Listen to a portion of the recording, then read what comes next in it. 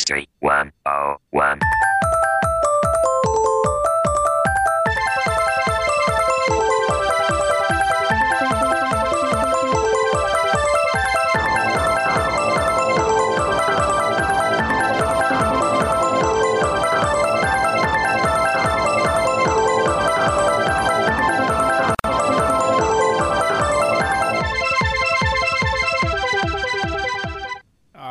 What's up, everybody? Welcome to Gaming History 101, the Retro Video Games Podcast. I am one of your hosts. My name is Fred Rojas, and joining me today from the R&D department of Nintendo headquarters out in Japan is none other than Mr. Gemelias. How are you doing, sir? I'm doing very good, Fred, tonight. How are you? Good. Actually, I should have put you out in Akihabara at, like, Super Potato. That would have been far more exotic. Yeah. Plus, that's the only place you're going to find a fucking DD these days. But well, yeah. Anyway, what's up? Welcome, guys. Tonight's topic, as we've kind of hinted at, is the Nintendo 64 DD. This comes to us from... Oh, it's 9 a.m. Sorry, sir. From patron Jesse. Jesse is one of our Patreon members. If you too want to contribute, you can just head over to patreon.com/Gaming History 101, and $1 a month will get you into voting for our game club, which, just to review for people right now, is we had Mega Man X, we had Majora's Mask, and we have Sin and Punishment. And I'm not going to tell you who's winning right now. I was about to say, reveal who's winning. It's really easy to tell if you are a patron. But you can head over there, and if you do $3 a month, you will be entered into one of our lovely drawings, such as a listener that entered himself or herself, I believe it's a him, into the... Oh, actually, I have his address. Yes, it is a him. Into the Genesis Mega Drive Top 10 Challenge. And while they were not a patron, they did get... the patrons were up for it. And got themselves a Genesis collection. And actually, Jam, they were like, he was like, I'm sorry to tell you this, but I don't have a PS3 or a 360, but I do live in America. And he goes, any chance I could get that PS2 collection? And wouldn't you know it, I believe his name is Eric. I think Eric is who won.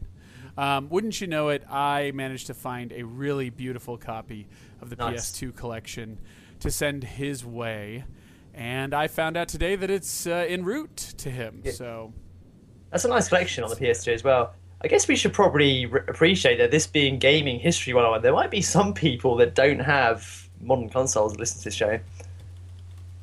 Yes.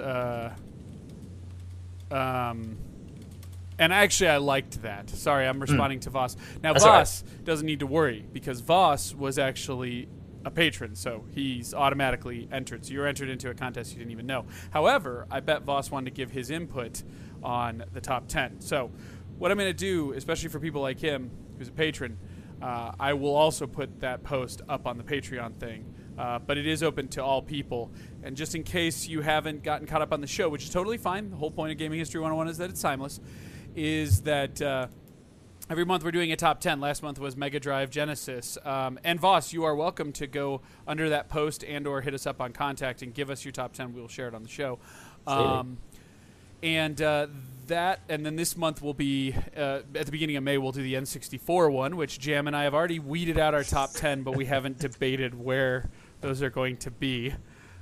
Yet again, another controversial one, I'm sure. Oh, yeah. But then we will open it up to the community. So basically, the week after we do the top 10, we release the top 10, you can either leave on the YouTube video, because there will be a video on the post on Gaming History 101 on the Patreon post, or through contact, you hit us up with your top 10. And the way we work it is the number 1 game you give gets 10 points, number 2 game gets 9 points, all the way down to number 10, which gets 1 point. We get a bunch of participants. Last time we got, I think, 10. I'd like to get more like 20. We put them all together, and boom, we get voting. So there you go. Oh, Voss says, I meant the Game Club voting. Yes, the Game Club is up there. I thought you voted, but I could be wrong. So probably, could he send a PM now to you or something? Yeah, actually, while we're talking, I'll jump in there because I think I'll get some downtime. I'll jump into the Patreon and make sure Voss has voted. Also, if you aren't in the mood for contributing, we always just love that you listen and or read and or download the podcast and or other shows and videos and whatnot. You are always welcome to just come join us here live, allgames.com, every Tuesday night at 7 p.m. Eastern Standard Time. And no, you do not have to be a patron. We do not age gate or pay gate any of our content. So don't worry about that. With that in mind, let's get started on. Speaking of the top 10s, we did have. I have to make a couple of real quick announcements, and we did have an email about it. So from Anonymous, we got an anonymous person. A lot of people called anonymous. Yeah, right? Apparently they all think they're anonymous, but which is that I'm sorry about the delay on my coverage of my 3 games, although I haven't seen Jam's either, so I guess I'm okay. But they're all probably going to come out all this very similar times. Well, there you go. Yeah. Let's see here. Actually, I'm looking at the post right here on here, and Voss, did you vote? No, you have not. So Voss, you want to go check that out. The post was called Vote on the May Game Club, published April 8th. So you can go check that out under your patron thing, and you can see who's currently winning. I should point out that Jam posted up Sin and Punishment. I posted up Zelda, and in the case of a tie with those, we throw our hat in the ring.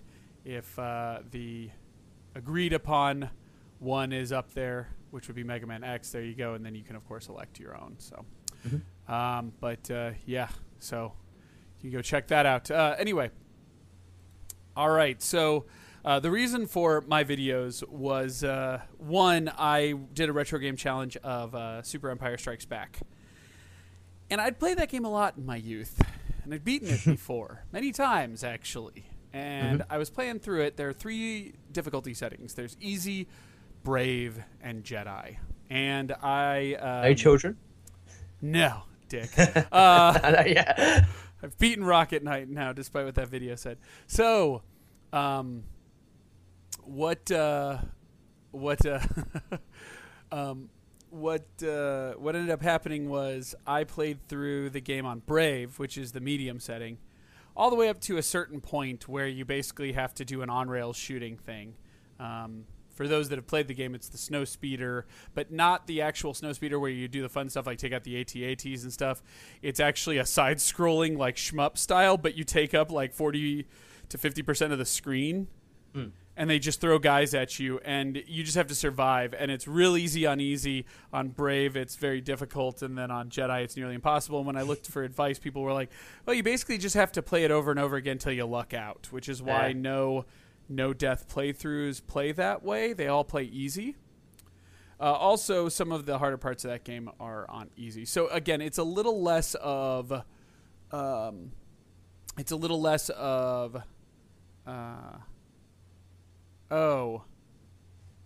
That's weird. Okay, Voss, remember, those won't be on the main Gaming History 101 site. Those are only through your Patreon console, so you'll want to check there. But anyway, and you won't see it if you just go on the site. You have to be logged in. Once you're logged in, you should see it under the activity feed. Anyway, so when I'm playing through it, people were like, yeah, I mean, you don't have to play through it on easy, but it's more of like a patience thing, not a challenge thing. You know what I mean? And so then I went back and looked at the 5 hours it took me to get to that point, and all of the volume was just blurty and loud. So I'm fucking done trying to figure out Hauppauge's capture box and making the volume balance out and stuff like that. I'm just going to record the audio separate like I always have, the video separate like I always have, and then put them together in post, and it'll sound fine. So I restarted the game, and in less than an hour, I was back to that same spot. So I'm very glad I did now that I've beaten it. So I just need to put it together. I'm going to be doing some fun stuff with the camera in the background. I'm going to actually do commentary after playing it, while I'm playing it. So we'll see how this goes.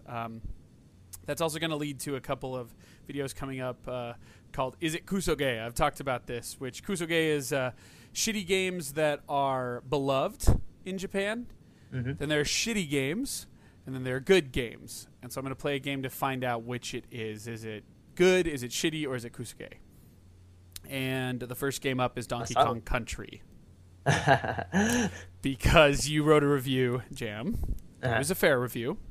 And now I want to go back and play it. So I'm going to go back and play that. The second game, which Fortengard's already seen in the tweets, is The Shield. Found a PS2 game for The Shield. God. So, and it does have, what's-his-face, Michael Chiklis as likeness. Oh, so, yeah. So, wow. But, well, there you go.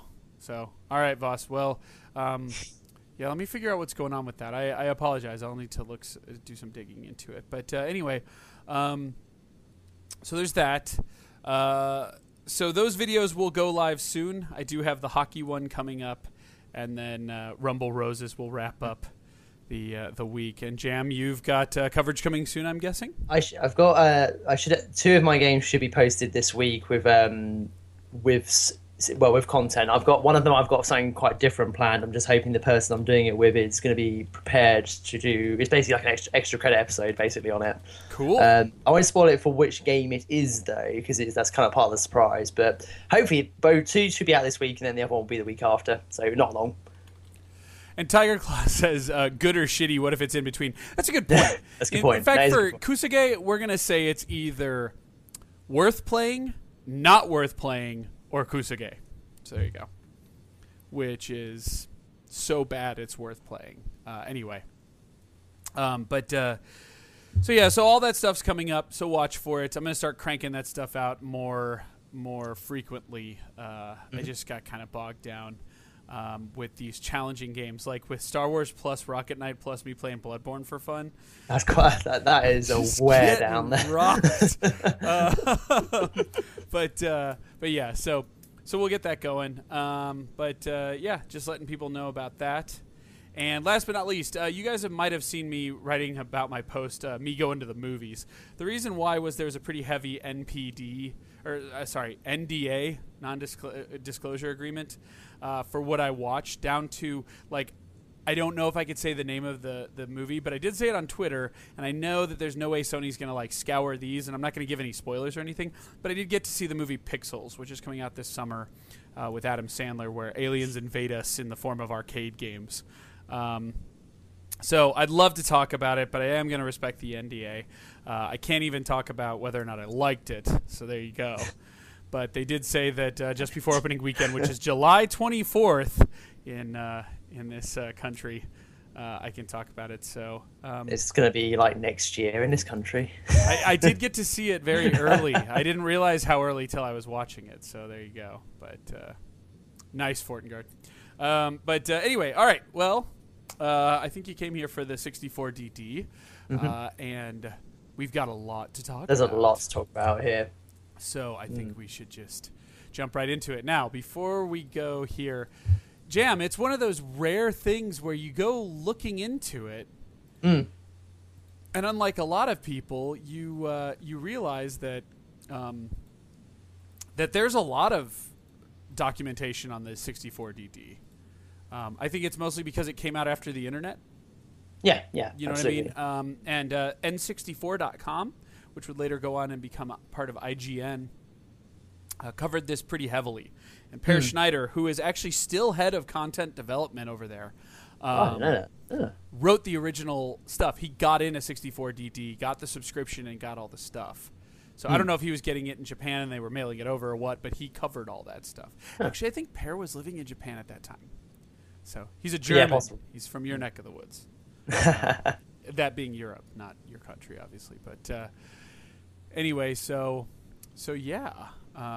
It was actually quite. I really enjoyed reading about the console, because it's one of those consoles, because it wasn't widely available, and you couldn't buy it in the US, could you? Everyone imported it. It was always only available in Japan, and as we'll talk about, the way it was distributed in Japan made it very difficult for people to get it.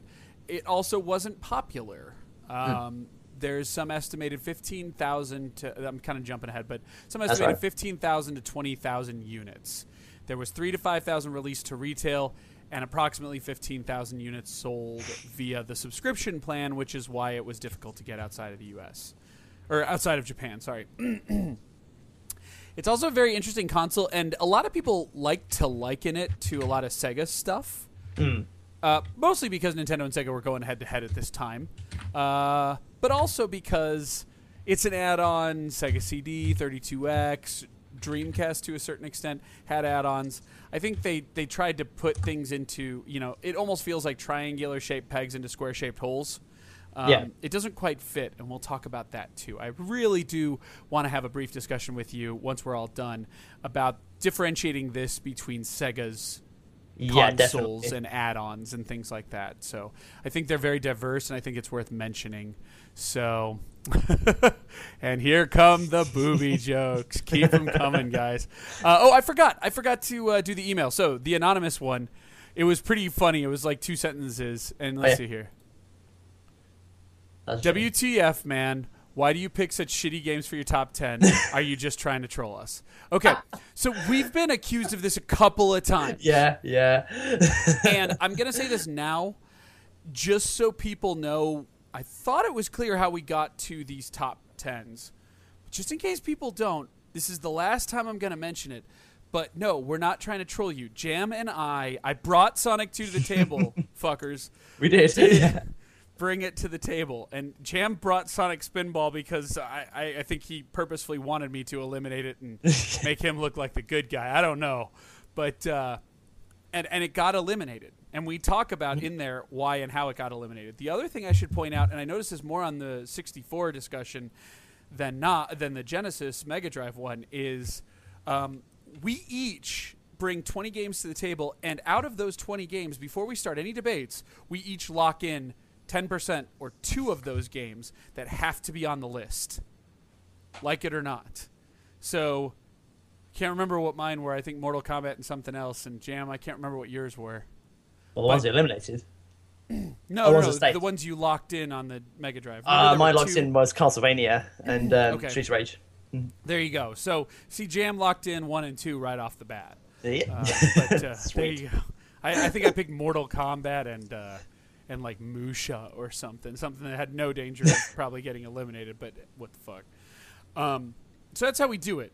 I want you to keep that in mind as we go into the N64. Jam, also, while we're talking today, because there's going to be some overlap, keep in mind that we have not released the N64 discussion. I know. So, anyway. We'll be hated all over again. No Altered Beast, and you had Wily Wars on it. Well, there you go. You're always going to disagree with us. I'm totally fine with you disagreeing with us. But I'm loving the chat. You guys have to come join the chat. Well, Crazy Craft, we were working with what we had. That's great. But yeah, so I should just bring that up. We won't discuss it anymore, and I do encourage we don't spoil everybody. Stuff if I'm getting you pumped up to get your N64 top 10 on, that's good. I want to hear it because we will release that just after our game club next week, Rocket Night, in early May, and then it will be on you guys to give us the community ones, and then we're going to give away some sort of 64 game. I just haven't figured out what yet, so we'll figure that out once somebody wins.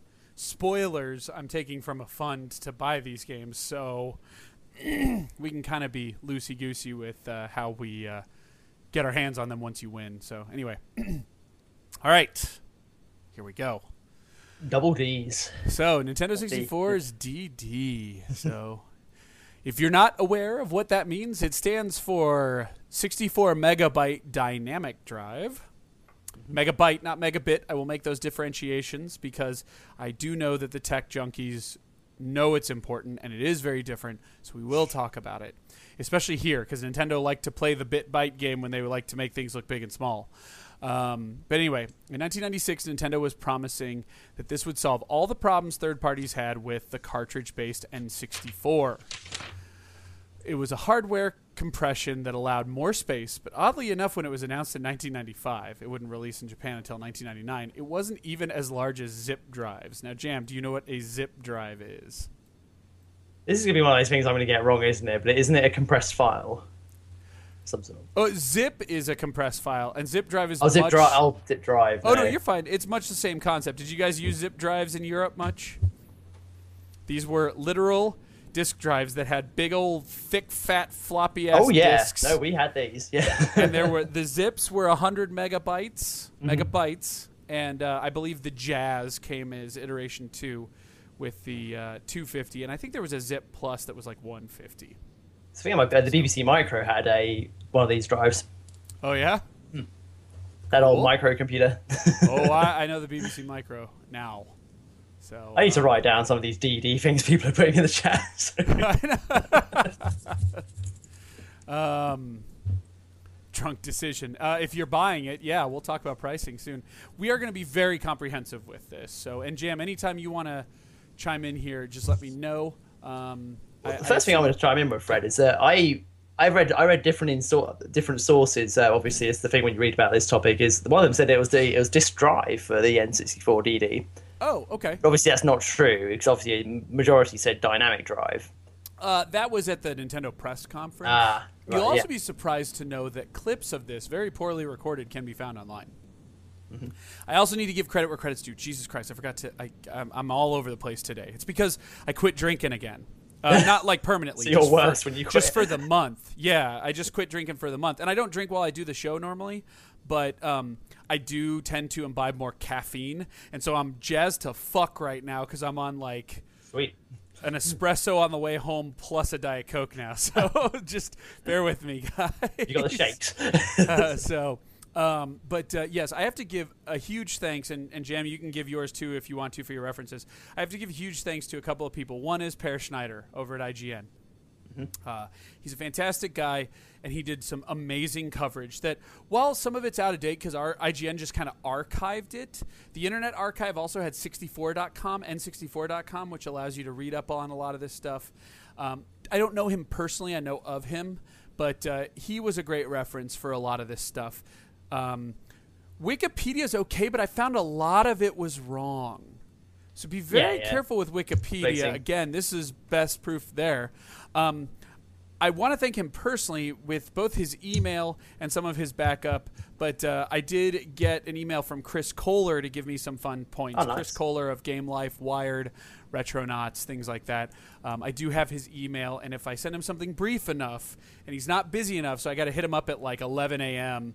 my time, which is like 9 a.m. his time on like a Tuesday. Sometimes he responds. And so he was kind enough to give me some pointers on the DD. So that's where some of this stuff will come up. I did not take notes as to who gave me this info, though. So if we can't find a source, it's probably him. And then I've definitely got to give a big shout out to Victor, who is my buddy out in Chicago, who he's younger than me. He's currently 25, which is fine.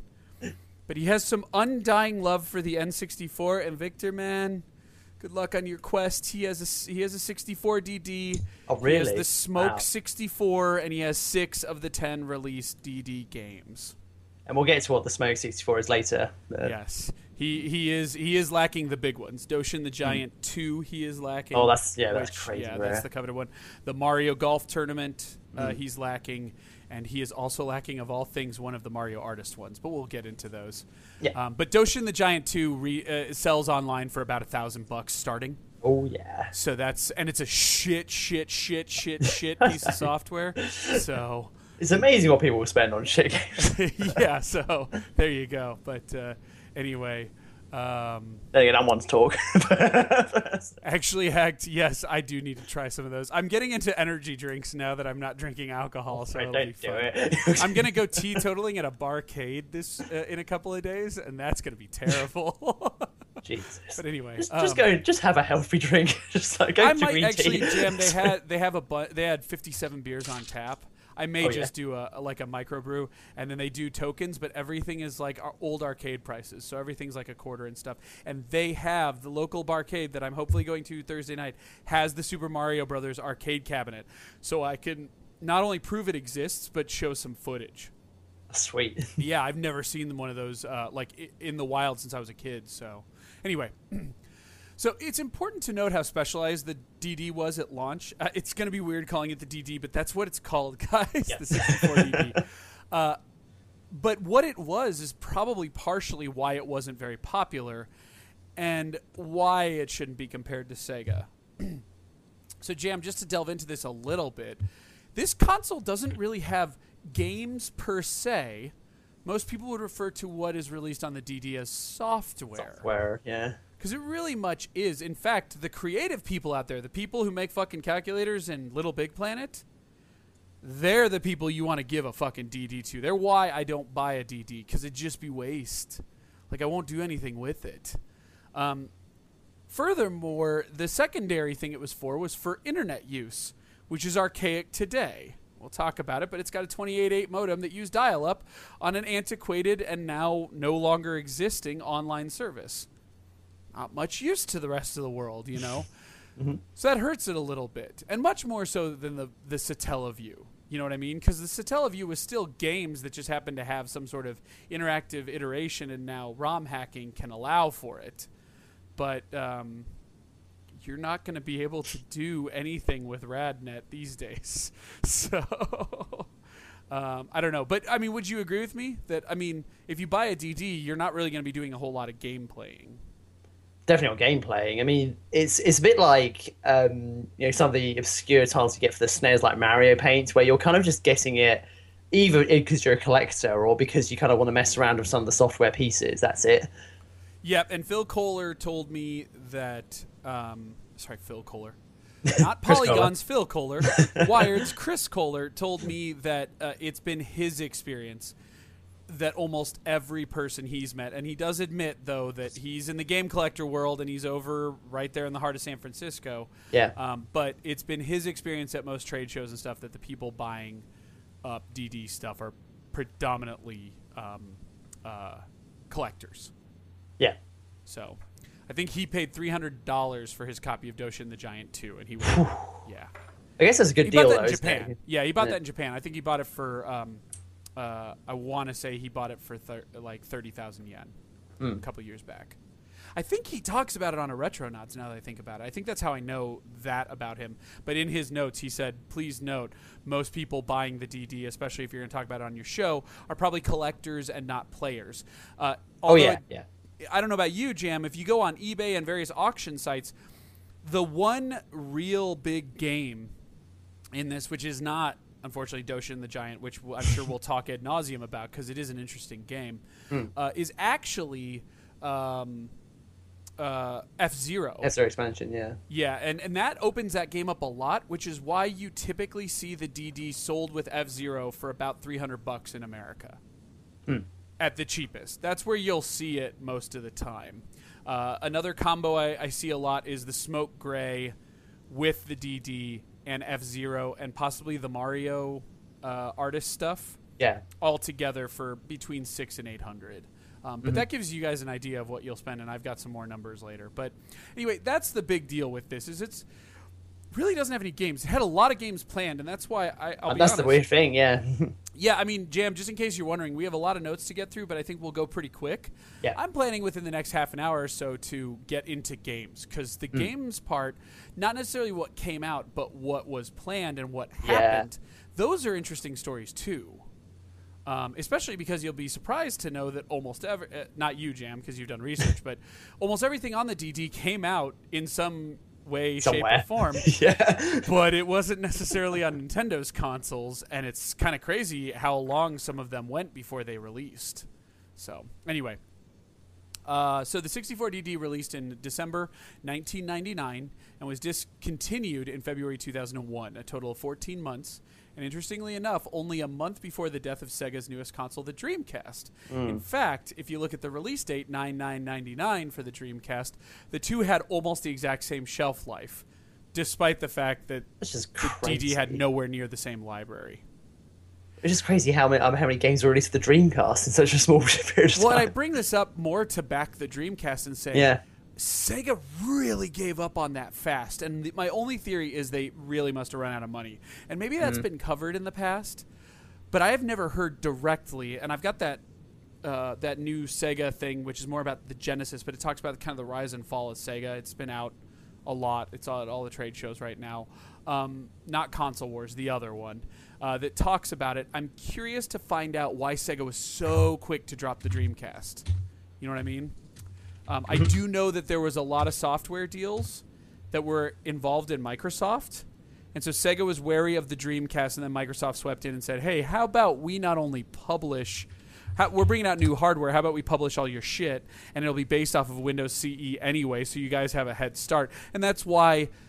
I mean, you wouldn't be wrong to say that Xbox, the original Xbox, is very much Dreamcast 2. Very much. People always want Dreamcast 2. Guys, half the fucking software that was supposed to come out is on Xbox, just so you know.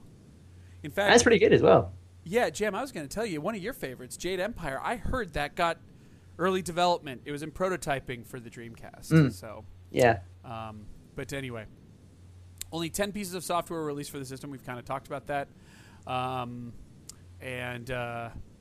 Most of it was based off of subscriptions. So let's talk about the launch, the pre-release and release of the console. And this will give you an idea of already how rough it was, because a lot of people say, well, the Nintendo 64 came out in 1996. By 1999, you've already got the Dreamcast out. The DD's biggest problem, and they'd be right to say this, was that it came out too late. And I proved something. Stop me if you've heard this before, Jam. Nintendo's a little too slow at releasing some stuff. It kind of fucked them with the PlayStation. It will continue to fuck them with the Satellaview, and now it fucks them with the DD. So anyway, so the console was originally announced at the 1995 Nintendo Space World, known as Soshinkai, in Japan, as the bulky drive. God, I wish they'd have called it that. That's a great name. the BD. Nintendo bulky drive, yeah. Then we would have all these bondage and discipline jokes, these 50 Shades of Nintendo. Anyway. Just wait. We'll get there. This was prior to Nintendo 64's release anywhere, though. Keep in mind. So the bulky drive was announced before the Ultra 64 at the time, later the Nintendo 64, even came out. And it was eventually shown off a year later in November of 1996. Howard Lincoln, chairman of Nintendo of America, announced that the prototype hardware was a lock and made a drastic series of promises that would ultimately prove to be false or too little too late. We will move into those promises in a minute. Like so many other consoles before and since, the strength of the DD was potential, which sadly never really came to fruition. Now, that was my own thoughts on it. Voss, we will definitely cover that and many more. Is that your thoughts as well? I mean, the DD had true potential, especially when you look at what software was coming. And I think it's one of those consoles, again, that Nintendo did have a good idea. It's just, I think a lot of it, I guess we're going to cover this a bit later, but Nintendo was very cautious about CDs. Nintendo didn't seem convinced that CD-ROMs were the way forward in terms of sort of data storage. Yeah. And the DD seems to be their way around that in a way, sort of how to tackle CDs, but it obviously kind of really backfired on them.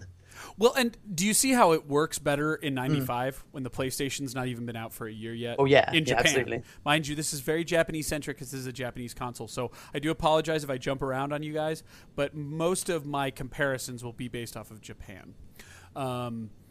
Yeah, I mean, there's that. Also, this does mirror the Famicom Disk System a lot because what we'll come to discover when we talk about software is what Nintendo ended up doing was porting a lot of DD games over to the N64, and they found a way to make the cartridges play the games. The same thing happened with the Famicom Disk System. In fact, the Famicom Disk System and the DD were very similar in terms of how Nintendo handled them, even though they were very dissimilar in terms of what they were. You know what I mean? At the show, Perrin Kaplan, the director of corporate communications, announced a late 1997 launch date for Japan. Imagine if that had come to fruition.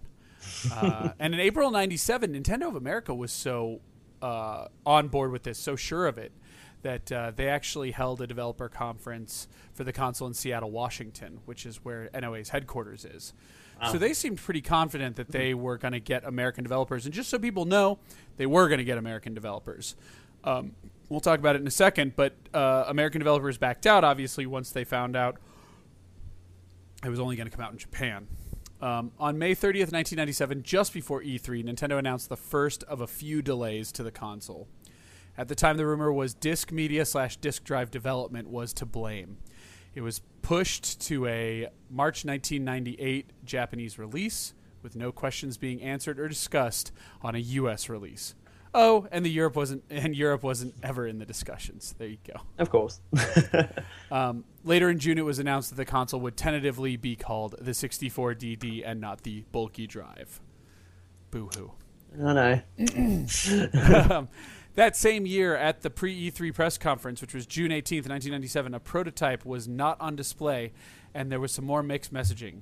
Howard Lincoln claimed the console wouldn't launch until it had a sufficient software lineup to support the release. However, Nintendo then goes off to announce March 1998 as the launch in Japan and a potential U.S. launch window of early 1998, which is weird. So, I think it was the GameCube was the first console where America got it first. Maybe it was the Wii. It's from Nintendo, yeah. Yeah, sorry, from Nintendo. But I think the Wii came out in Japan first. Okay, but N64 was pretty day and date. So, anyway, Miyamoto was also on hand as part of a nearly 20-title launch announcement, including, at the time it was called Ultra Donkey Kong, but it would later become Donkey Kong 64, also mentioning that in current development were titles SimCity 64, not to be mistaken for SimCity 2000. We'll talk about that. A little game called Pocket Monster, or Pokemon. Mother 3, otherwise known as Earthbound 2, potentially. I don't know how you want to convert it. And Mario Artist was on hand. Mario Artist was planned from the start to be a DD property. Further into 1997, interviews, including one with Miyamoto and Shigesato Itoi, he's high up in Nintendo as well, explaining how hard it is to show consumers the value of the DD, especially given the fact that it's not part of the core N64 launch hardware, where they felt that would be a better way to show it off. And Jam, on a side note, does that not give you the impressions that maybe from the development side, these guys really were planning for it to come out pretty quick after the console itself? You know what I mean? Thanks for joining us, Sparky. Anyway. It almost sounds like they, even when anyone has got an N64, you do have that little. Even my PAL one does have the little bit at the bottom of it where it's supposed to connect to a DD. Oh yeah, and they always had that plan when we talk about the aesthetics of it. But it almost feels like potentially a lot of these games, like Donkey Kong 64 and things like that, were planned from the get, and they knew they were going to use the DD. To solve a lot of solutions, and I'll talk about that in a second.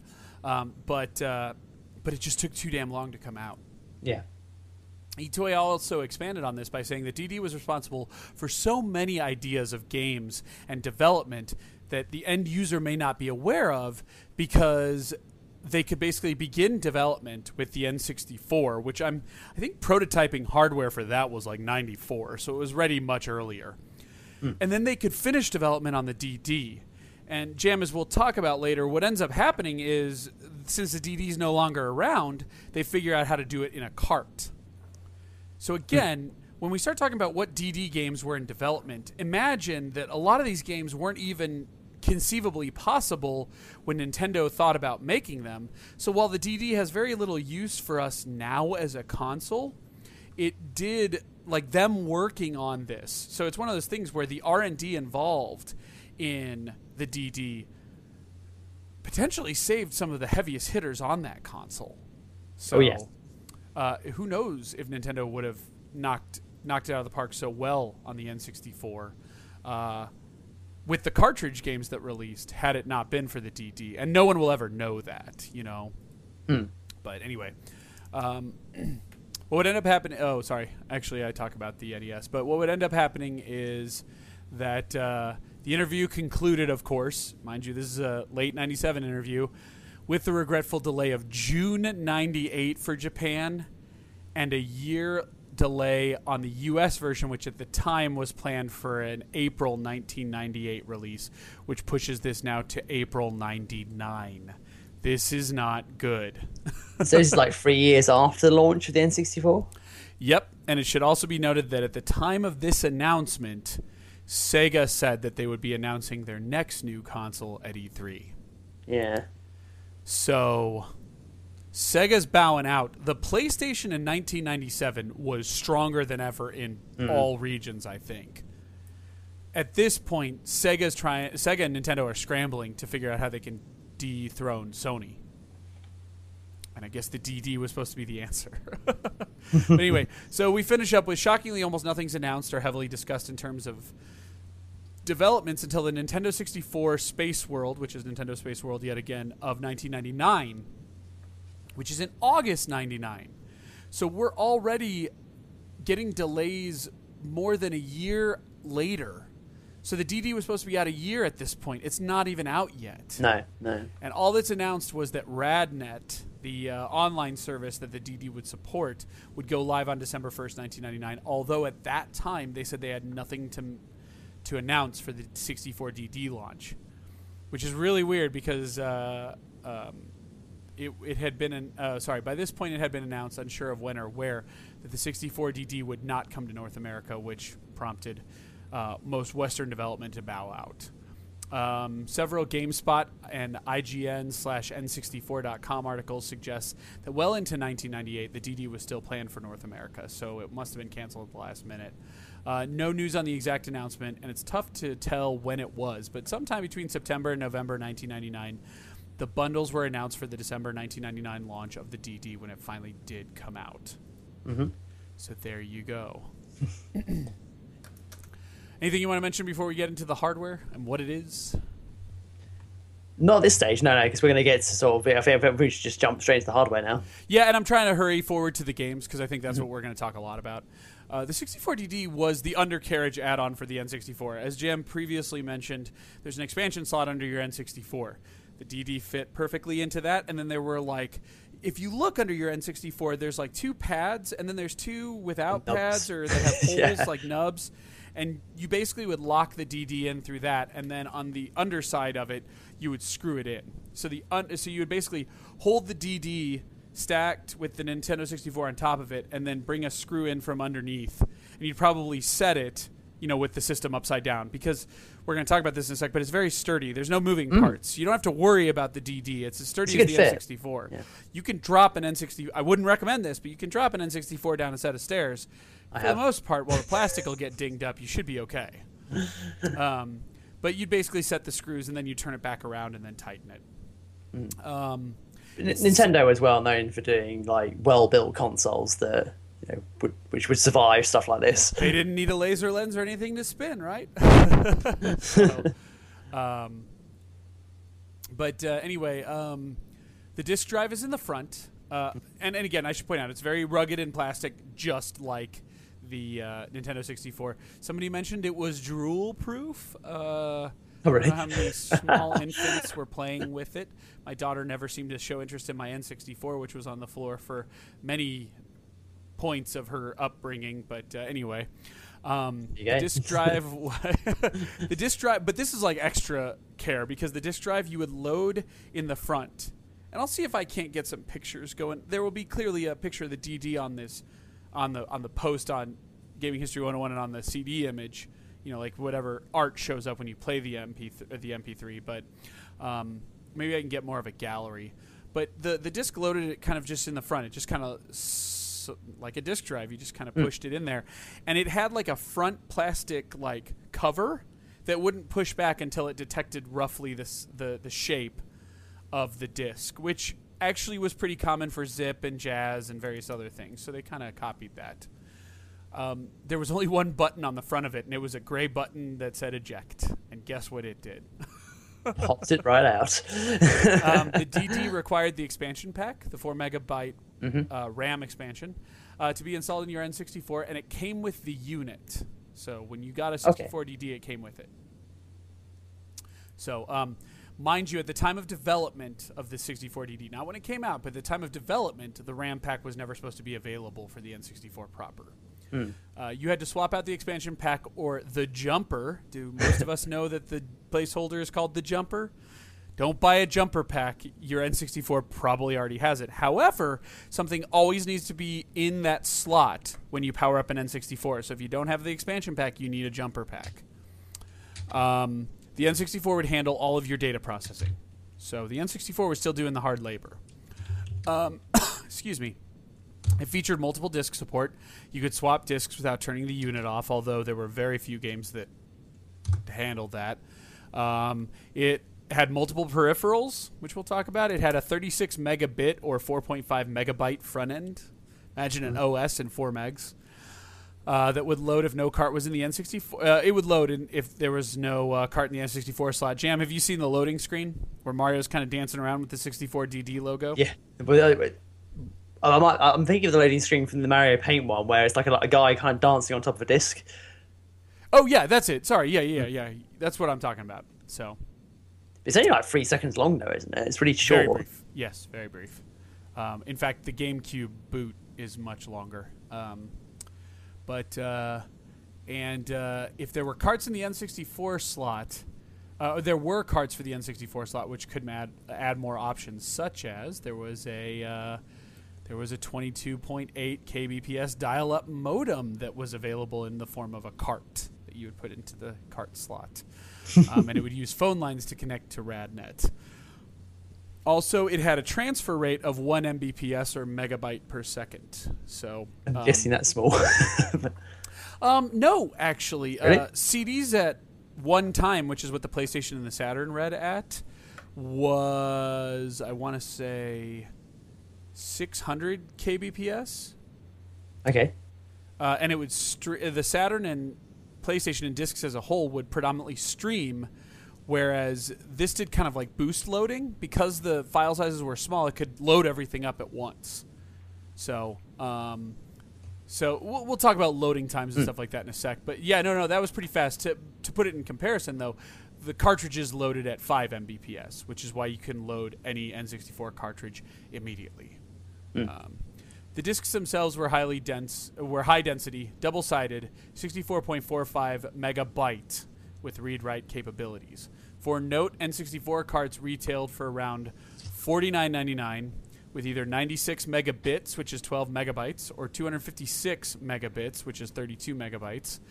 And eventually with games like Resident Evil 2, there were the more expensive $70 to $90 cartridges, which had the 512 megabit or 64 megabyte file size. So there you go. While cartridges loaded at 5 Mbps, approximately 5 times faster, load times on the DD were almost nothing, especially compared to the 1999 CD consoles. Games loaded instantly, custom items on F-Zero, such as the tracks and stuff, loaded within about 3 to 5 seconds. You wouldn't be waiting much longer than the guy dancing on the disc. Peripherals came in many forms. There were data carts. We'll talk about some of the more interesting ones with some of the software. There was the modem cart, of course. There was a capture cart. And then I read about that. Yeah, then there was mouse and keyboard, of course. So things like that. So also the discs themselves were supposed to cost basically $25, but they weren't available on retail. We'll talk about pricing right now. Anything you want to mention with the hardware before we jump into pricing? Didn't it come with the mouse? The hardware. It did and it didn't. I'll explain in a sec. It's okay. It's because there's a subscription. So, so here's how it worked. You would subscribe for a 12-month contract at one of 2 different price points, and they don't talk about whether or not you returned the hardware. I don't think you did. I think it was a way to like have you pay monthly installments instead of taking the hit up front. You know what I mean? But if you were supposed to give it back, they clearly didn't take them back because they discontinued the product. But the first subscription model was 2,500 yen per month, or $24.35 in 1999, $24.35. So what was that, Jam, like £1? No. Yeah, we haven't done that joke for a while. This would get you the 64DD, an expansion pack like the RAM pack, the modem cart, access to the RadNet online service. You would just dial into it. 1 game every 2 months for the year. Games were released bi-monthly, kind of. First game you would get is Doshin the Giant 1. Then you would get the F-Zero X expansion pack. Then SimCity 64. Then Mario Artist Talent Studio plus the capture cart. then Paint Studio plus the mouse, and finally Polygon Studio. So there you go. That's how they came out. Alternatively, there was a 3,300 yen per month version, $32.35 in 1999, so £1.50. And that would net you a special edition Smoke N64 along with the package above. It should be noted that the Smoke N64 was only available in Japan and only available through this promotion. So it's worth a decent chunk of change. We'll talk about that right now. Anyway, Nintendo also released the consoles and games in stores in disc format, but I don't know the cost. They were probably somewhat cheap due to the liquidation nature of the release, but I could not find anything that talked about store pricing, Japan or otherwise. Well, they only sold it in the stores after they had done the mail order, didn't they? Just get rid of the inventory. This was when they knew they were going to get rid of it. So I want to say summer 2000. Mm-hmm. Maybe fall 2000 was when they released all this stuff. And it was probably much like the TurboGrafx in America. Maybe the Smoke console, they probably, if you want my opinion, probably didn't sell off. I think the Smoke was just a casing for N64, so it was part of the production line. You know what I mean? So I bet that didn't come out in retail, but maybe I'm wrong. But the DD would probably sell for like $50, you know, with the initial kit. Yeah. I'm not kidding. Like 5,000 yen. And then you would pay probably, if I'm guessing, 1,500 to 2,000 yen per game. That's probably how it was selling. In the U.S., consoles can be found for about $600 on eBay, starting for the console only, typically with one game, going up to as much as $1,000 plus for a complete set of the 8 out of 10 games. The two games that will not be there is Doshin the Giant 2 and I believe the Mario Golf Tournament. I think those are the two super rares. I could be wrong about the Mario Golf Tournament. It might be SimCity 64, but I don't think so because Mario Golf Tournament was sold in stores and not through the subscription, whereas SimCity was subscription. So there you go. Who knows, though? Some of the more rare games like Doshin go for more than $1,000. If you have $1,100 on you, you can go on eBay right now in America. What up, Yogi? And get yourself a Doshin the Giant 2 right now. Lucky dog. Just don't forget to buy the console as well. No, actually, there is absolutely no reason you're buying Doshin 2. I mean, you'll want the console, but it won't be to play it. If you're buying Doshin 2 for $1,100, you're not planning to play it. It's the sort of purchase. It's for the person that has everything for the collector. Yeah. Chris Kohler only recently picked it up, so that'll tell you something. Interestingly enough, the Smoke N64s are readily available in America. They fetch about $400. Huh. Yeah. Each game will usually sell for between $40 and $100. Boxed consoles are always above $1,200 in the U.S. Naturally, peripherals and software suites will cost you more to get. They won't come with their stuff. So very few people are selling Talent Studio with the capture cart for the same price as the capture cart alone. Paint Studio with the mouse won't. They'll usually bundle them, but a lot of times you'll just see a Paint Studio on its own. For contrast, in Japan, it's a little cheaper. It's about 3,000 yen for the console. Games are about 2,500 to 5,000 yen. Sorry, 350 for in today's prices. It's about 350 for the console.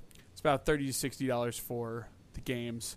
Bundles go for about 45,000 yen, about $500, and a handful of box games go much higher. And it usually sells for about 80 to 90,000 yen, about $1,000 for a boxed collection of everything. So, yeah. And remember, that is a discount because you're buying everything. And who knows, as these things have gotten more rare, maybe Doshin 2's more rare, maybe to get everything you're going to have to pay more than that. You may have to pay the upwards of over 100,000 yen in Japan for the collection. But you're going to see more collections of the console with all the 10 games and the Smoke system, which is what the complete package would be. Then you're going to have to go hunt down the peripherals probably. If somebody had everything, you're paying $1,500 to $2,000, guys, no matter where you're at. So, might as well visit Japan while you're doing it, if you're going to spend that much money. Yeah. Go to the source. Yeah. And even Chris Kohler wasn't too keen on doing it, you know? So anyway, RadNet online functionality. So when Nintendo ceased its deal with Saint Giga for the Satellaview, in April of 99. It immediately relaunched RadNet in December of 99 with the Japanese media conglomerate Recruit. Believe it or not, RadNet's supposed to stand for Recruit and Nintendo Network, although I can't see how you get that from RadNet, but hey. It had many promises. It was only live until February 2001, but it had a partnership that was key to the sale, subscription, and distribution of the 15,000 plus N64 DD consoles that had subscriptions. It made promises it couldn't keep. You ready for those? So here's why a lot of people say the DD failed. It was because it had lots of promises, and it either wasn't able to live up to those, or, and this is another factor, the N64 was able to do it. So, So the first one is the DD was supposed to solve the storage problem that Nintendo had going for carts and allegedly lost them with Final Fantasy VII. With 64 megabyte per disc, though, the DVD would make N64 a viable platform for CD-based games. In the truth, this is a total misnomer. Compared to the 650 megabytes of a CD, it would take 10 DD discs to come close, not to mention that the only games that came close to doing this were cart-based games like Resident Evil 2, i.e., DD games weren't even doing that. They're actually quite small. The other thing, Jam, is how many discs was Final Fantasy VII? 3. Total file size of 1.3 gigs. Imagine playing that in 64 megabyte chunks. So, well, we calculate those discs up. There's going to be tons of discs, basically. So. Now, their argument was that instead of streaming media like FMV or like cutscenes, that it would be all in-engine rendering, which would drastically reduce the file size. I don't know if that's true or not, but maybe it is. That's possible. But nobody was doing that at the time. Most DD games could easily fit onto a standard N64 cartridge, which was 256 megabits / 32 megabytes or less. In fact, I've heard that most of them could fit on the 90 whatever megabit cartridge. So anyway, they could be on carts, basically. Nintendo was at the time claiming 8 times the size of Mario 64. And perhaps their math is because Mario 64 is a 6 megabyte game. And it fit on the standard 64 megabit, I think it was actually 96 megabit, 12 megabyte cart. So I guess if you do the math, yeah. In fact, Mario 64, which is between 6 and 8 megabytes, is in fact an eighth of the total space of a DD disc. Great. But anyway, persistent worlds, they promised persistent worlds that could rewrite code, affect the world based on factors like gameplay, and change environments. Also, there's a clock feature, which they stole from the Saturn, that would change items based off of the time of day. In truth, it makes a great case against CD Media, but in all frankness, because CD Media, you couldn't rewrite anything. But in all frankness, outside of Doshin the Giant, the DD didn't do this either. Not only that, but the clock feature, changing the world feature, and persistence were slight and almost insignificant in the game due to the world's relatively small size. Couple that with the PC mods being huge in the late 90s, there's little draw for the creative outlet to be in persistent worlds. Next up, they promised the RAM pack would come with a system that could provide better graphics and gameplay. Truth, this is completely true. Except that Nintendo stepped on its own toes when it decided to release the pack for the N64 as well, thanks to pressure from LucasArts and Acclaim predominantly. Did you know that? I didn't know it was from pressure from them. Yeah, they wanted the RAM, which is why most of the Acclaim LucasArts games after 1997 are programmed to enhance and go typically to 640 by 480 plus more shaders and higher resolution if you have the RAM pack. Furthermore, the DD basically just needed the RAM pack to function the I/O of the discs, the input-output. And titles like Perfect Dark and Majora's Mask were the ones that actually took full use of the pack. To be clear, Zelda Gaiden, which would become Majora's Mask, was originally a DD game, but still. And Ultra Donkey Kong, or Donkey Kong 64, which was touted as the RAM pack game, was actually only used to solve a bug. Which single bug as well. We apparently. talked about yesterday, yeah, and it became card only. So there you go. It was also touted to expand games with the use of multiple discs and add-ons. Mm-hmm. Well, it's true, except they only did it for one game, which was F-Zero X, and it's been heavily discussed that there's enough room on the 32 megabyte cartridge or 256 megabit cartridge that F-Zero X is on to support putting those features into the cart, complete with saving and track submission. So they were that functionality was probably broken off of the game or planned upon after the game released and could have easily been part of the cartridge. Next, they said inexpensive. I guess for what you get, that's true, but for a new console and a handful of add-on/creative software, at between $310 and $400 for the total annual membership of the DD, it was far from cheap. Especially when you compare it to I think it was 199 or 20,000 yen price tag of the Nintendo 64 is almost twice the price. Furthermore, the discs were supposed to be around 2,500 yen, nearly half the price of an N64 cart. This was hopefully to entice third-party developers to move over. But guess what? CDs are still cheaper. So third parties lean to CDs. Yeah, I was going to say, the cartridges, even with the N64 cartridges, were more expensive than CD-based. Well, yeah, so even the discs, if they were half the price, it's still cheaper to make a CD. So, yeah. They also claimed improved audio. Well, this is true because the N64 has shitty audio. It's actually one of its processing units. You're literally taking away its ability to function a game in order to give it audio. So a lot of people got lazy so that they can make the games look better. But it doesn't overtake the quality of CD-based games. The disc-based games were fucking amazing comparatively in terms of audio. Online capabilities that included online play, spectating of games, beta testing of upcoming games, game-specific message boards and discussion, avatar creation tools, and music distribution digitally before retail. That was pretty huge promise. Yeah. Oh, and email and web surfing. In truth, if most of these features sound familiar, it's because the Wii U is the first time they've ever implemented any of these, except for beta testing and spectating, which is only available on the PlayStation 4 at this time. Beta testing is available on the Xbox One as well. More than a decade later, I might add, for the Wii U. Finally, what? I was going to say, the avatar creations, that's basically the Mii stuff. That was on the Wii. Really. Yeah, so they slowly trickled it out, which you'll see for most of this stuff. Oh my god, the puns are great. And sadly, the DD only had email and archaic web browsing to offer most people. So there you go. I've heard a rumor that F-Zero was able to go online with racing, but it was available for such a short period of time. A lot of people didn't have a chance. It offered an amazing lineup of games only available on the DD. Super Mario 64 2, which was the working title.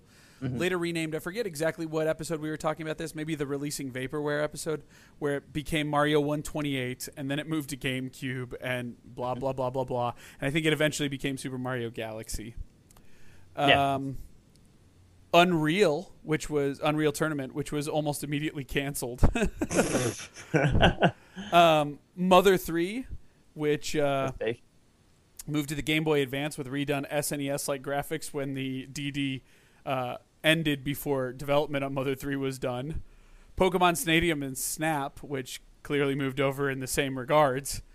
And finally, Legend of Zelda, a new Legend of Zelda game. Most people presume that was Ocarina of Time. And then Derby Stallion, which was horse racing is huge in Japan. If you guys don't know this, yes, it is. So that was a big deal. I think it was going to use like online stats too to keep it going and stuff. So it was going to be a true simulation of horse racing, which would have been awesome. But all those ended up coming out as carts. Derby Stallion, Legend of Zelda, Ocarina of Time, and Pokemon Stadium Snap would go on to become N64 carts. So you probably wonder why Nintendo even released the damn thing, right? Well, by 99, it was in development for so long, and they were changing some stuff around. I really think that they figured it's been in development for so long, we may as well bring it out. Plus, we don't know what the whole partnership for RadNet was involved in that already. They may have taken a bath already. And I think they really wanted to get their feet wet on what they can and can't do with online. Now, granted, they ultimately didn't do too much. but at least they were able to, I guess, gauge whether or not they were going to be able to. And the answer was no, but at least it allowed them to plan appropriately for it. And then, like we said, the DD behind the scenes was responsible for a lot. So anyway, due to our technical difficulties, we're running a little late on this, but let's get into the software and explain why. Oh, okay, never mind. So software could be available in 3 formats. Cart that goes into the N64 slot, DD disc that was a game, or a DD disc that was an add-on which required the original game in the N64 cart slot. There you go. That also may not have been the case had Ocarina of Time come out. You're probably aware of Uru Zelda or the Master Quest. That may have had you load the DD of Ocarina of Time, then pull it out, and then load Uru Zelda, which you were able to do with the hardware of the DD. So, anyway. Okay, so here's your software. First one is the RadNet cart. Does exactly what it says. Had a modem hooked up to it. Is that even software? Yes, it's software. And God damn it, the Dreamcast web browsing disk is too. All right, next up was F-Zero. F-Zero's expansion kit came out in April 2000. It required the game F-Zero X to be in the cart slot, and each cart had programming hooks to detect the DD and the expansion slot if they were both present. This would change the game in the following ways. First of all, Jam, have you played F-Zero X? Of course. Okay. Love that game. It's definitely one of those ones, though, that sacrifices sound design for gameplay. That fucker runs fast. Oh, yeah. 60 frames, actually. It's like one of the only games that runs at 60 frames a second. So, stereophonic. So what happened was they integrated stereophonic sound much better than the crappy N64 soundtrack. So that is one benefit. It added 12 new tracks, 2 new cups, basically. It added a track editor, a car editor, and storage for up to 100 tracks and 3 ghost players. In fact, expansion kit's tools were so robust, and that is because it is identical to the programmer's tools that they use to build the game. So, wow. This is cool. This demonstrates that you could do some cool shit with the DD. Did people actually share these tracks online as well? That I couldn't find data on. I'm sure you could, but obviously you can't now. Of course, yeah. I think there's DD emulation. I'm not sure, though. And maybe you can do it through emulators. I haven't looked that up. Maybe I should, but anyway. Next up, Japan Pro Tour Golf 94, May 2000. It is Pro Tour Golf on the DD. Is this the rare one? Well, that's Mario. Are you talking about? Yes, I believe this is also the rare one. Wasn't there Nintendo Pro Tour on the N64? There was a Mario Golf game on the N64. Yeah. It's weird that it's Pro Tour Golf 94. 5 years later, the game comes out. No, F-Zero X and AX are not the same thing. Sorry, Warham's asking this, and it's important to note. F-Zero X is the N64. F-Zero AX, I believe, is the arcade game, which is now unlockable if you have the super expensive Pro Action Replay and F-Zero GX on the GameCube, because I have tried to get a Pro Action Replay, and it's not cheap. No, because of that. Yeah, well, especially because of that. But it wasn't cheap before because it allowed you to, like, I think, hack the system and play burn games or something. I don't know. I don't know where you're going to find the little fucking discs, and even if you do, what's it worth it? Fucking GameCube games are so cheap. Anyway, next up, and this was the launch game, was Kyojin no Doshin, or Doshin the Giant. Released in December 1999. Launch game for the DD plays as a god sim where you play Doshin, a giant that walks around an island and tries to help out villagers from 4 different tribes in return for emotional response and altering the world. I remember seeing screenshots of this in magazines. I do too, but it's for a different version of the game, which we're going to talk about in a second. Yeah. Real quick, tasks are part of the as part of the game will alter various aspects of the game. It tries to capture this feeling that it's a persistent, ever-changing world. It came from Param, the developer who gave us Aquanauts Holiday. So you can see how it's more of an observation and mild interaction game, but it's not really a game per se. I think it gets a little gamier when it gets updated, because, well, we'll talk about this in a sec. There's also the sequel disc, which we talked about. The sequel disc, which is called Kyojin no Doshin Kaiho Sensen Chibiko Chico Dashuogo. Only you would get that right. Yeah. I don't even know if that's right, but katakana is easy enough to read. Anyway, it's Doshin the Giant, Tinkling Toddler Liberation Front Assemble. Again, keep in mind, Japanese titles are not localized. The sequel disc came out in May of 2000. That roughly throws together movies you can watch based on activities performed from the first disc. So basically, if you'd finish certain parts of tasks and stuff. And it was reviewed horribly. Controls clunky. IGN claimed it felt like it was built in 2 weeks. And it is, of course, the rarest game on the console and worth over $1,000. Which I love. But yeah. And apparently, Jam, it got re-released in English for the GameCube in Europe with enhanced graphics. And it was also re-released in Japan. Now, I have heard it is stupid rare in Europe. Yeah, I've never seen a PAL version of this. I've seen a Japanese version. You have? On the GameCube? On the GameCube. But funny enough, sold over here, but not the actual PAL version of it. That makes sense, actually. I'm sure it exists. I don't think Doshin is that expensive in the Japanese version. In fact, it's $20 for the Japanese version in America. Yeah. Let's see if I can really briefly find a non-Japanese version. Sorry, guys. Give me one quick sec. The 64DD game sells for about $60.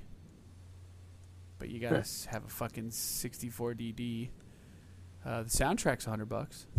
The soundtrack's worth more than the game.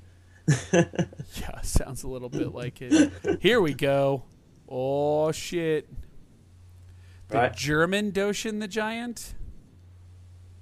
Oh wow! Is $20 for me. I may import that.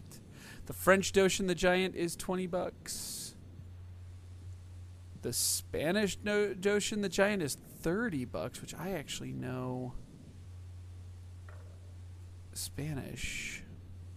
Oh, you have to pay the premium for that one, Fred. Yeah. Yeah, it doesn't look like the American version's available anywhere, and I bet it's super fucking expensive. Yeah, that's probably why. But anyway. All right, with that in mind, we will... So you've never played Doshin the Giant anywhere? I've never played Doshin the Giant, although Spiky Trescals just chimed in the chat and he said he brought Doshin the Giant for the GameCube on release. He wasn't that thrilled with it. Well, and Sparky's right. It's kind of a non-game. You know, it's like the people who, you know, I sold my PS3 copy of Aquanauts Holiday, which is the next iteration from that developer.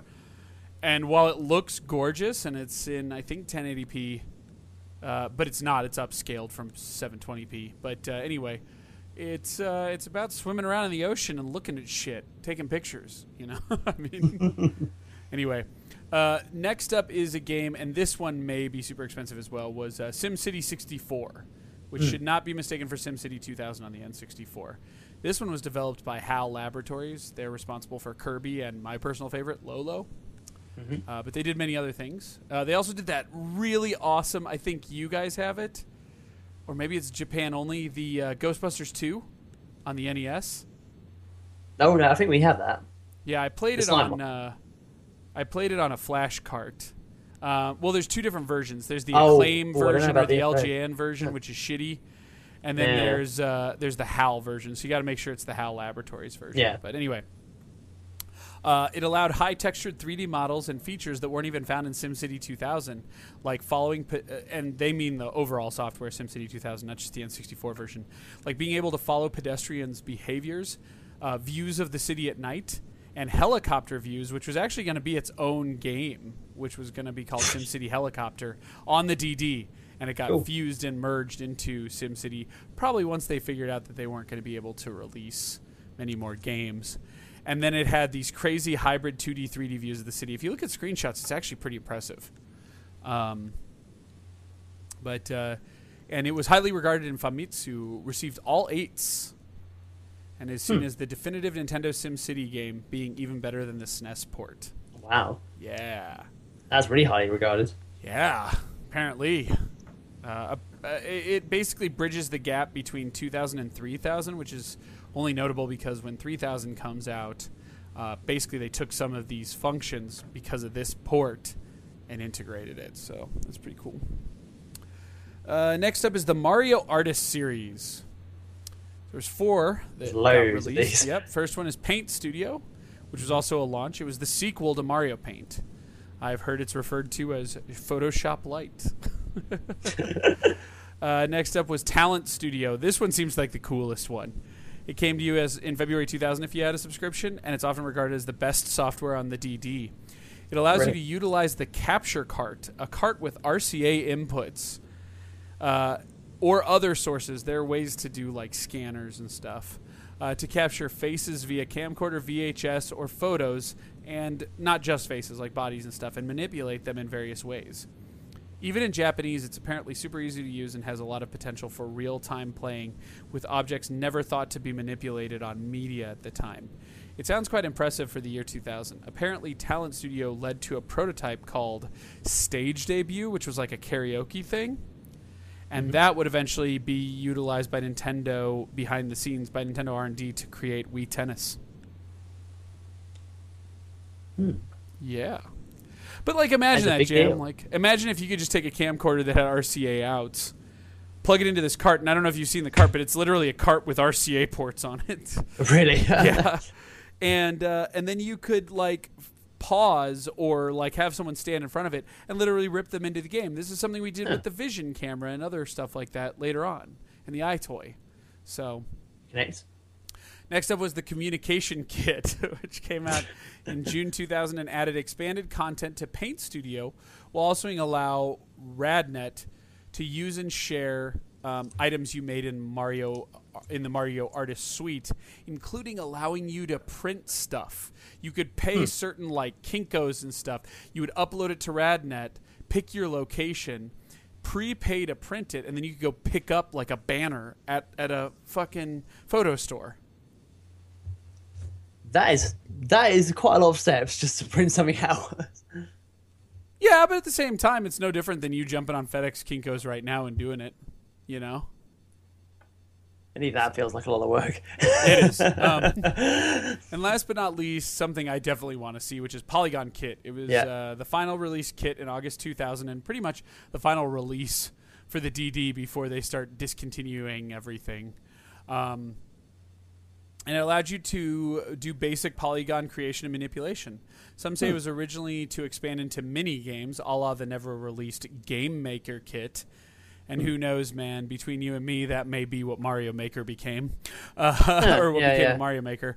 Nintendo did say that Game Maker kit directly led to WarioWare. So actually, WarioWare is probably the way that was going to work. It did offer 3D printing via the communication kit, and papercraft, so you would literally print up origami papercraft that would allow for 3D printing. So imagine that. Imagine printing your stand-up version of yourself. But anyway. That's pretty cool. Yeah. There were also 3 more in the kit that got canceled, which was Graphical Message Maker, which basically is MMS or picture mail.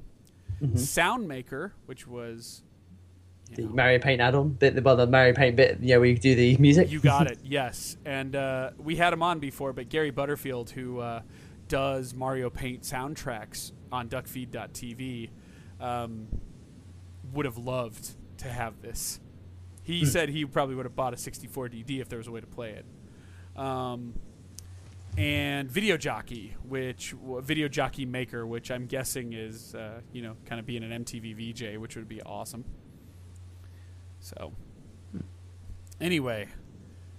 All right, anything you want to say about that software before we jump into all the games that either got ported over or that were never released? I just think it's funny in that those few years that it was out for, that's all they came up with. The in terms 1 of year, software. yeah. 1 year, yeah. Yeah. Well, but when you look at this software library, I mean, 49 canceled games when it was canceled. That's a lot. Yeah, now mind you, they're considered canceled even if they moved over to N64. So, but anyway. All right, let's get going with it. First on the list, Banjo-Kazooie 2, otherwise known as, well, it would later become Banjo-Tooie on N64.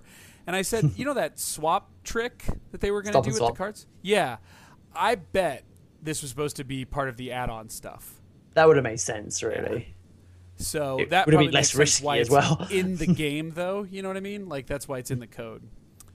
Derby Stallion became Derby Stallion 64. That was my nickname in high school. No, Ultra Donkey Kong was re-released as Donkey Kong 64. I kind of wish they'd stuck with the Ultra 64. They named that title instead. Ultra Donkey Kong just sounds awesome. It does kind of sound awesome. But Ultra 64 sounds like an awesome name for Donkey Kong, for N64. Pokemon Snap and Stadium were canceled and re-released as carts. Legend of Zelda, Ocarina of Time, basically is what they believe was the DD game that got later released. Ura Zelda, or the Master Quest, was a DD add-on that was in development, and it actually got re-released. If you have the GameCube disc, not the 4-part collection that was part of the Nintendo Power promotion, but there was actually a promotional disc where if you pre-ordered Wind Waker, in the UK, if you brought it on launch, you got the special edition that came with it. Yes, and I think 2 in discs. ours, you had to pre-order it, and you actually got its own product. But people sell it nowadays, and it's worth a lot because it's got the Master Quest along with Ocarina, whereas I don't believe the Master Quest is in the Nintendo Power 4-part one. No, which has not Zelda that 1, 2 upscaled, and then it's just Oot and Majora's Mask. And of course, Uru Zelda is on the 3DS, which now is a super expensive game as well. Although I found out it's super expensive in cart. You can buy it digitally for $30-$40 now, no problem. So all those people who are complaining, I thought back on it, and I was like, well, you just want the fucking cart.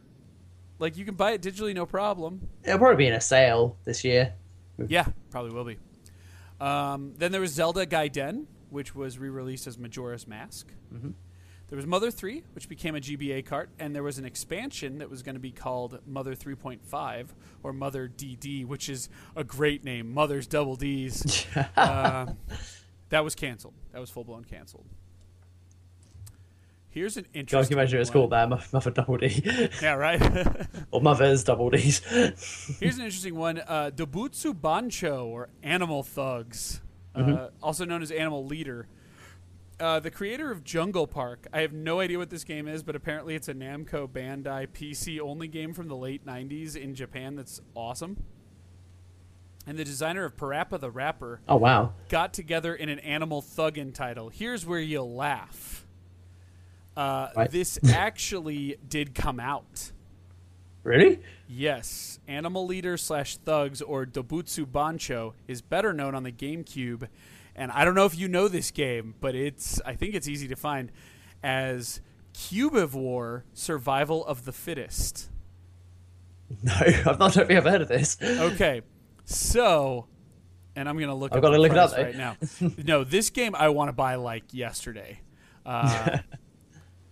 Because you play as like a cubed creature that can fight, attack, and kill other creatures. Mm. Oh, wait. I'm So spelling. There we go. Cubivore. Whoa. No, I'm in trouble. Cubivore's worth $200 used in America, $1,800 boxed. I don't think it's brought out in this country. Yeah. However, it's $30 in Japan. Well, there you go. And I do have a region-free GameCube. Well, I don't have a region-free. I have a swap disc. But anyway. But yeah, Cubivore. It's an Atlas game. So there you go. That's why it's super expensive. But Cubivore, basically you hack and slash creatures then you eat them and mutate in various ways, and then there's mating in it. So like Tokyo Jungle then. Yes, it's archaic Tokyo Jungle, which makes me in. Anyway, I put Hezel's, yeah. Anyway, next up was a canceled game, Animal Forest. Animal Forest actually moved over to the N64 as a game you may know called Animal Crossing, and it was later ported to the US, UK on the GameCube. So there you go. Yeah, I mean, I know people don't like me to mention this, but fuck this. Yeah, B. Mulligan, you may have wanted to hold on to it. If you guys want to play this game, though, if you have a modded Wii, it's not too hard to do, I'll just say. So, yes, I should point out the 2100. The 200 is for other like used and new copies. The 2100 was one of those ones that's been like VGA certified or whatever, 99% or whatever. It's got a special score. It's that stuff where you put stuff in bubble wrap and it's cool. Anyway, never open it. Yeah, you can't even look at it, man. Anyway, Dragon Warrior 7 started as a DD game. That's huge. That means that Enix was going to give him a chance. And they didn't. And they moved it to the PS1. Yeah. A game you may be familiar with, Jam. I'm going to go out on a limb and say you're familiar with this game. Hybrid Heaven. Hybrid Heaven started as a DD game, so look at that. You may have never gotten Hybrid Heaven if it weren't for the DD. Kirby 64, which also moved to the N64. Mission Impossible. Have you ever played Mission Impossible? Is this a good game? I've got this. No, Fred. Okay, just want to make sure. You're not missing out much here, but I just thought that it just made me laugh that Mission Impossible, not only was it supposed to be for the DD, but it was also supposed to get an expansion. That's what's funny. Yeah, it was. This game is awful. But if you see it cheap, you probably do yourself a service just to be entertained for a couple of minutes. Anyway, and then Mystery Dungeon, which you guys probably know these. Some of you may know them in their later iterations. Shiren the Wanderer was an early version of Mystery Dungeon, which was on the Super Famicom only in Japan, but it later was re-released on, I think, DS. Maybe it was Game Boy Advance. That Shiren the Wanderer is a upgraded or an updated port. Shiren 2, I forget what it was on. I don't think it came to this country. It might have been N64 in Japan. It might have been GameCube. And then I know we got Shiren 3, which was Shiren the Wanderer in America on the Wii. And then, of course, Chocobo's Mystery Dungeon, which are seen as like kiddie roguelikes. But anyway, there was that. Who knows what became of this particular version. There was Quest 64. That moved to cart. Isn't that called something special in your area? Oh, what's it called? I'll find out. No I actually have this game as well with the alternative title. Oh, well, cool. Is it good? It's like the only RPG on the system. It's interesting. It's it's a cool game to have because, like you said, it was the only Holy Magic Century. That's it. Holy Magic Century. I know. Which I think is a better title than Quest 64, which just sounds lame. I can get behind that. It's interesting. It's a weird RPG though because it's just you're just one character doing turn-based battles. So it's not like you don't Saga. have. Yeah, pretty much. It's a weird game, but yeah, basically it's a lot. It's kind of like it feels like kind of like a collectathon in a way. But it's one of those typical kind of like because you kind of almost forgive it because it's the only one for the console, but you wouldn't forgive it if it came out for the PS1, basically. Fair enough. By the way, the chat's going nuts. I said cubes with a cube of war, not pubes. Go back to the DD references, people. Anyway, next up, Resident Evil 0. Okay, so I am so curious. I saw screenshots. What shape that was? You did? Okay, so what was it? The same game? Did it look anything like it? Oh no! The Resident Evil 0. But I could be thinking there were screenshots that I think they might be for the N64 kart version. But there was screenshots in Nintendo Magazine for it, and you would have actually quite liked these, Fred, because Billy, the infamous criminal character, but his little tattoo on his arm, which says "Mother," it did not look as glamorous. It looked like it was like etched on with like a knife or something. It was like I did this with a pen, a razor blade, and a fuckload of free time. and it clearly says "Mother," whereas in the GameCube version it's a bit more difficult to tell what it says, but it's a lot better. It's in terms of, but it looks blocky. It looks kind of cool. I kind of like that blocky, crappy graphics of the old Resident Evil games. Cool. Well, and actually, we'll delve deeper into this when we do the prequel slash. We're gonna do like a Silent Hill, like a Resident Hill or Silent Evil or whatever. We'll think for title. Where we do like the pseudo prequels. I don't think Silent Hill has a prequel to the first game. Oh yeah, Origins. Origins. Okay, cool. So we'll cover Origins, and we'll talk about Resident Evil 0 and Origins. And I bet Origins wasn't all that well liked by the mass populace, was it? I think Origins and Resident Evil 0 both have very similar reviews in terms of people not really accepting it, but they have their fan base. Yeah, well, yeah. And I mean, I think Voss said, and I think he's in the chat so he can let me know, but I think Voss said it wasn't terrible. But it Voss wasn't. really likes Silent Hill, so...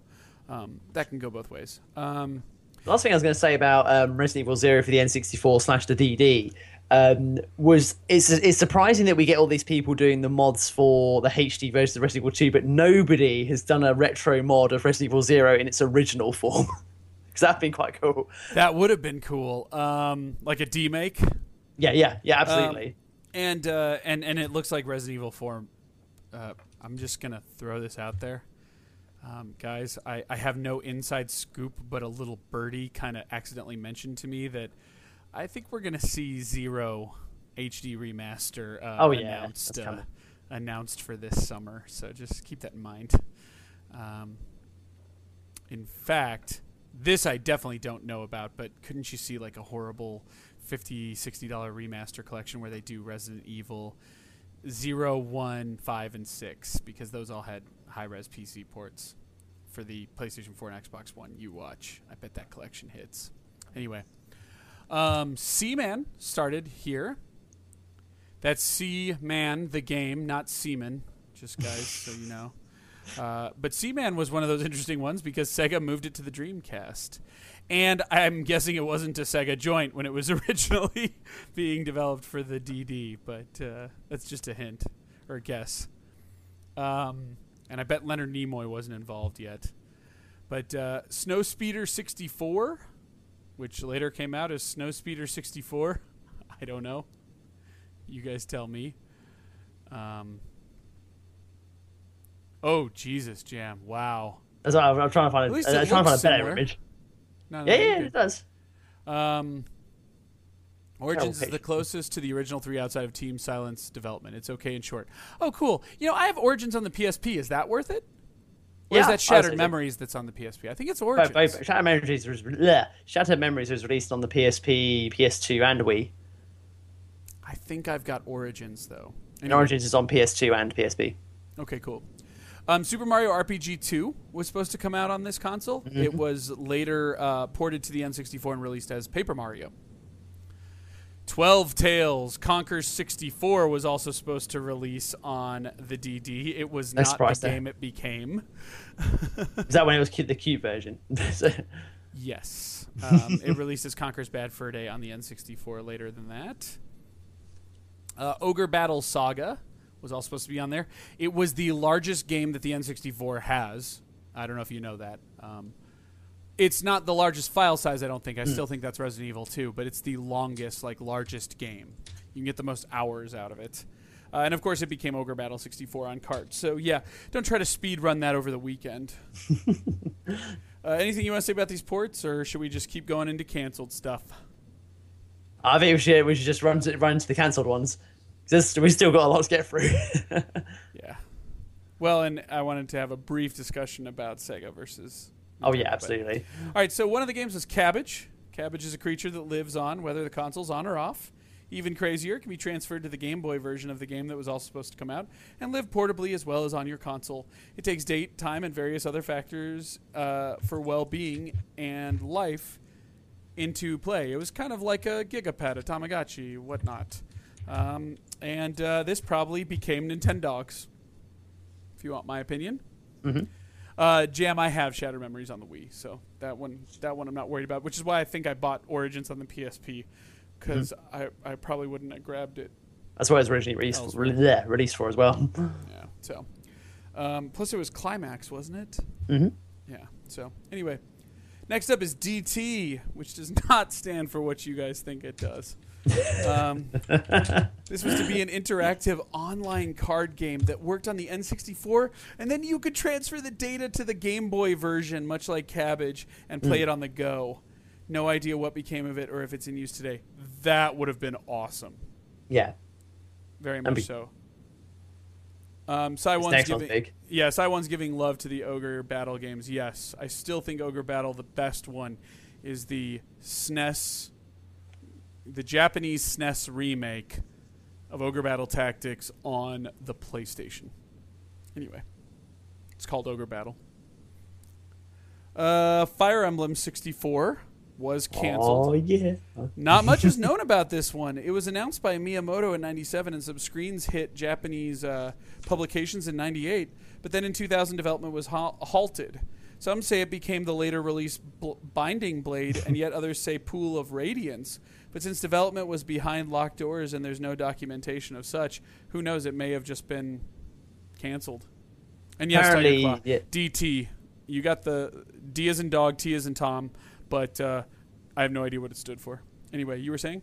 Apparently, the story, I think it's just the storyline from Fire Emblem 64 was transferred to one of the Game Boy Advance games later. Yeah, and I think that's Pool of Radiance, right? That's the really good one on GBA. Oh, yeah, of course. I forgot about that. That was the Game Boy Advance game. I was thinking of just the one that's just called Fire, because I get confused, because one of them's just called Fire Emblem over here. That might be the same one. Yes, as in, yes. There you go, Tiger Claw. Or I was thinking... okay, sorry. We'll let the chat in on this. Sorry to get a little mature, but he said DT as in duck tits. I was actually thinking dick tits, thanks to Bulletstorm. Right? It's Bulletstorm that has dick tits. Oh, that game that nobody the likes. lovely people at People Can the lovely people at People Can Fly.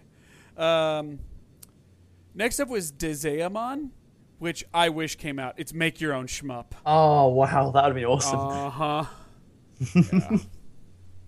Yeah. Next up, Diablo, and I put that one. Yeah. I saw that. And Pokemon RPG, but that would have been interesting. Yeah, except Game Boy Advance, DS, 3DS. But it's more the fact that they've never released a proper Pokemon RPG game outside the portable. Because I don't think you'd play it outside the portable. No kid is going to be able to allow his TV to be taken up with what you need for that. That's mostly what you sit the kid down and play on the go. Like, that's the strength of those games. But yeah, I could see someone making it if you wanted to. Aren't they going to release it on the Wii U Virtual Console? Isn't that what they're planning to do with the Pokemon games? There's no word of it yet. Oh, I thought they were going to... Yeah, well, I know, but I thought the plans were to do the GBA ones at least. Yeah, possibly. But I think everything else in there. I should point out, if you can't get it on GBA, if you don't have a GBA, because it's not on the 3DS Virtual Console because they don't have GBA games, Pool of Radiance, the really good Fire Emblem GBA game, is available on the Wii U Virtual Console. So there you go. There's one over here. It's Fire Emblem and Fire Emblem and the Sacred Stone. So it'll be one of those ones. Yeah, I think that was the Burning Blade or whatever, which is named differently in our country or something. So of course, because we like to be different. So all right, so that's it for the canceled games that we know of. There were a bunch of other ones that were called like Chosenzen no, yaba yaba, and again, that's not a bad name. It's just like I don't know it well enough, and I don't know any Japanese, so sorry. There you go. So see, Voss proves that they need to make a home version of Pokemon, and I'm betting preferably not a port, like an actual its own game. So and actually, now that you say that, Jam, I remember when Pokemon Snap and Stadium came out, people were like, is it a Pokemon game on the home consoles? And like it wasn't. So All right. Well, yeah. There was some sort of piss poor attempt at doing like a Pokemon RPG on the GameCube. I think it was like Pokemon Colosseum. They had like a solo That campaign was in it. more But of like a turn-based fighting game.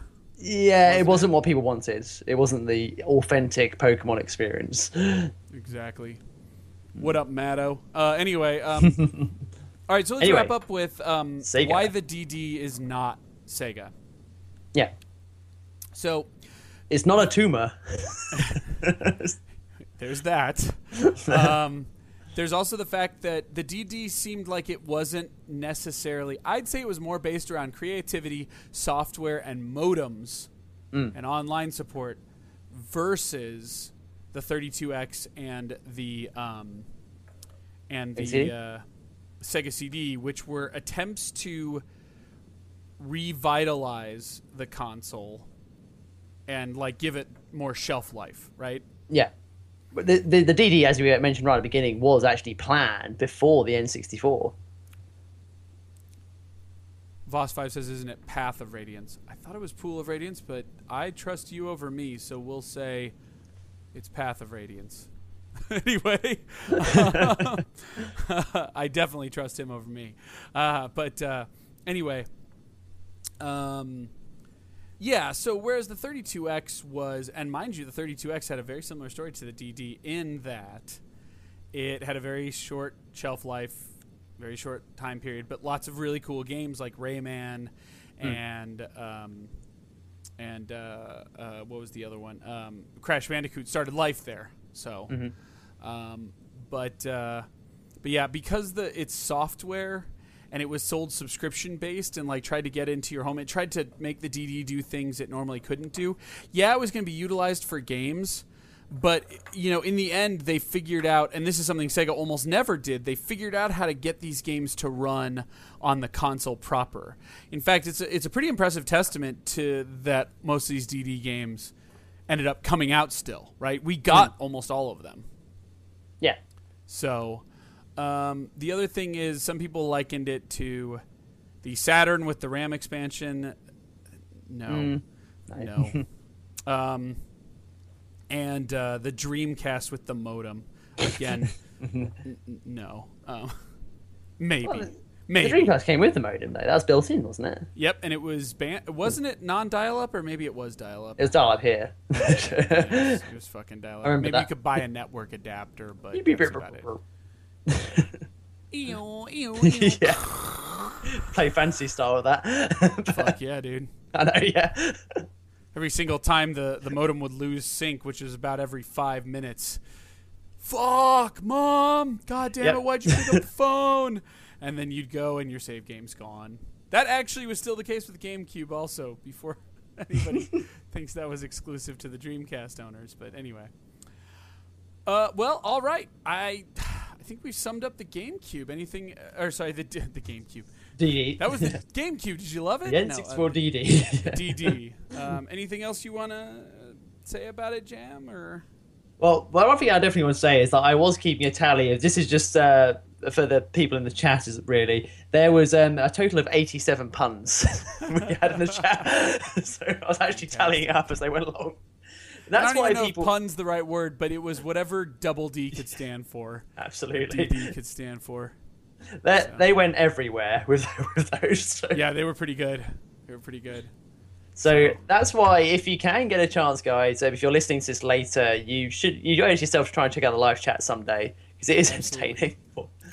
Absolutely. So, all right. Well, then you can check out all of our stuff at gaminghistory101.com. Check out some articles. Jam had a couple of good ones on searching for games and whatnot. And thanks to some of his tips for going to mom and pop shops, I managed to find The Shield for $2.99 on PS2. Sure that's a win, so though. there you go. I also was able to find that very beautiful Genesis collection that we gave to our listener. Yeah, that's good. For $6. Complete. The guys said it was complete. He sent me a picture, and he sold it through Amazon. So, like, it's like a secure purchase. So I'd love to hear once he gets it if it's complete. He said the disc looked good. He showed me pictures, so there you go. But also, let's see here. I've got a couple of articles that posted up, but mostly, my stuff is going to be some video projects that'll go live throughout the course of this week. Also, start preparing your N64 top 10s. Jam and I will finish that up.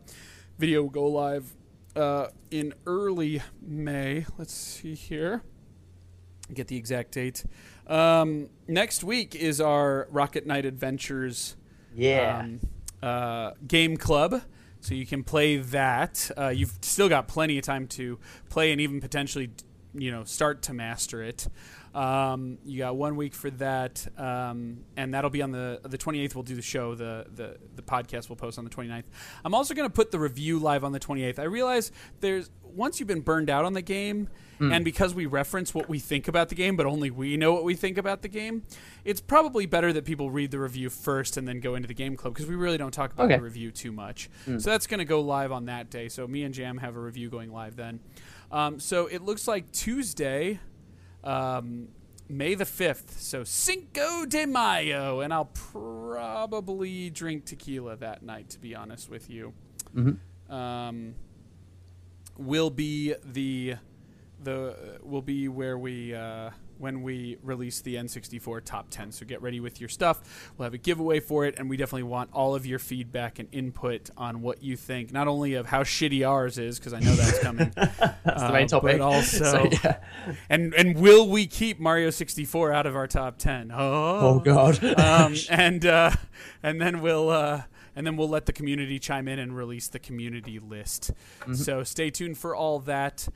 Jam, I also wanted to point out, I think I need May to be a catch-up month for a lot of stuff, both modern and retro gaming. So I'm going to play a shit ton of those GameCube games I've got. I've purchased about 20 GameCube games in the last month. And I think I might just do a bunch of, one game a night quick looks and videos and stuff. Sure. Just playing around with those games for better or worse, and then figure out if I'm going to continue them. So May, I don't think we're going to do the 3-game purchase, but I think we should bring it back for June. Oh yeah, absolutely. So also, if you want to join Patreon, patreon.com/Gaming History 101, you can still vote for which game will be on our game club. It will either be Mega Man X, or Sin and Punishment, or Majora's Mask. I should point out, all 3 of those can be found on Virtual Console, aside from their more modern releases aside from Mega Man X's various collections and of course the SNES version, and Sin and Punishment's Japan-only status. You can also get all 3 of those on the Virtual Console. And of course, Majora's Mask has the 3DS version, which I'm betting you'll be playing if it wins, right? Jam? Do you have the 3DS version? Yeah, I've got the 3DS version. Okay, I'll be playing the N64 version if we do it. So there you go. So we'll be able to. And I've never played Majora's Masks if we play it, so there's that. But anyway. Either. So stay tuned for that. And until next week, peace out and keep gaming.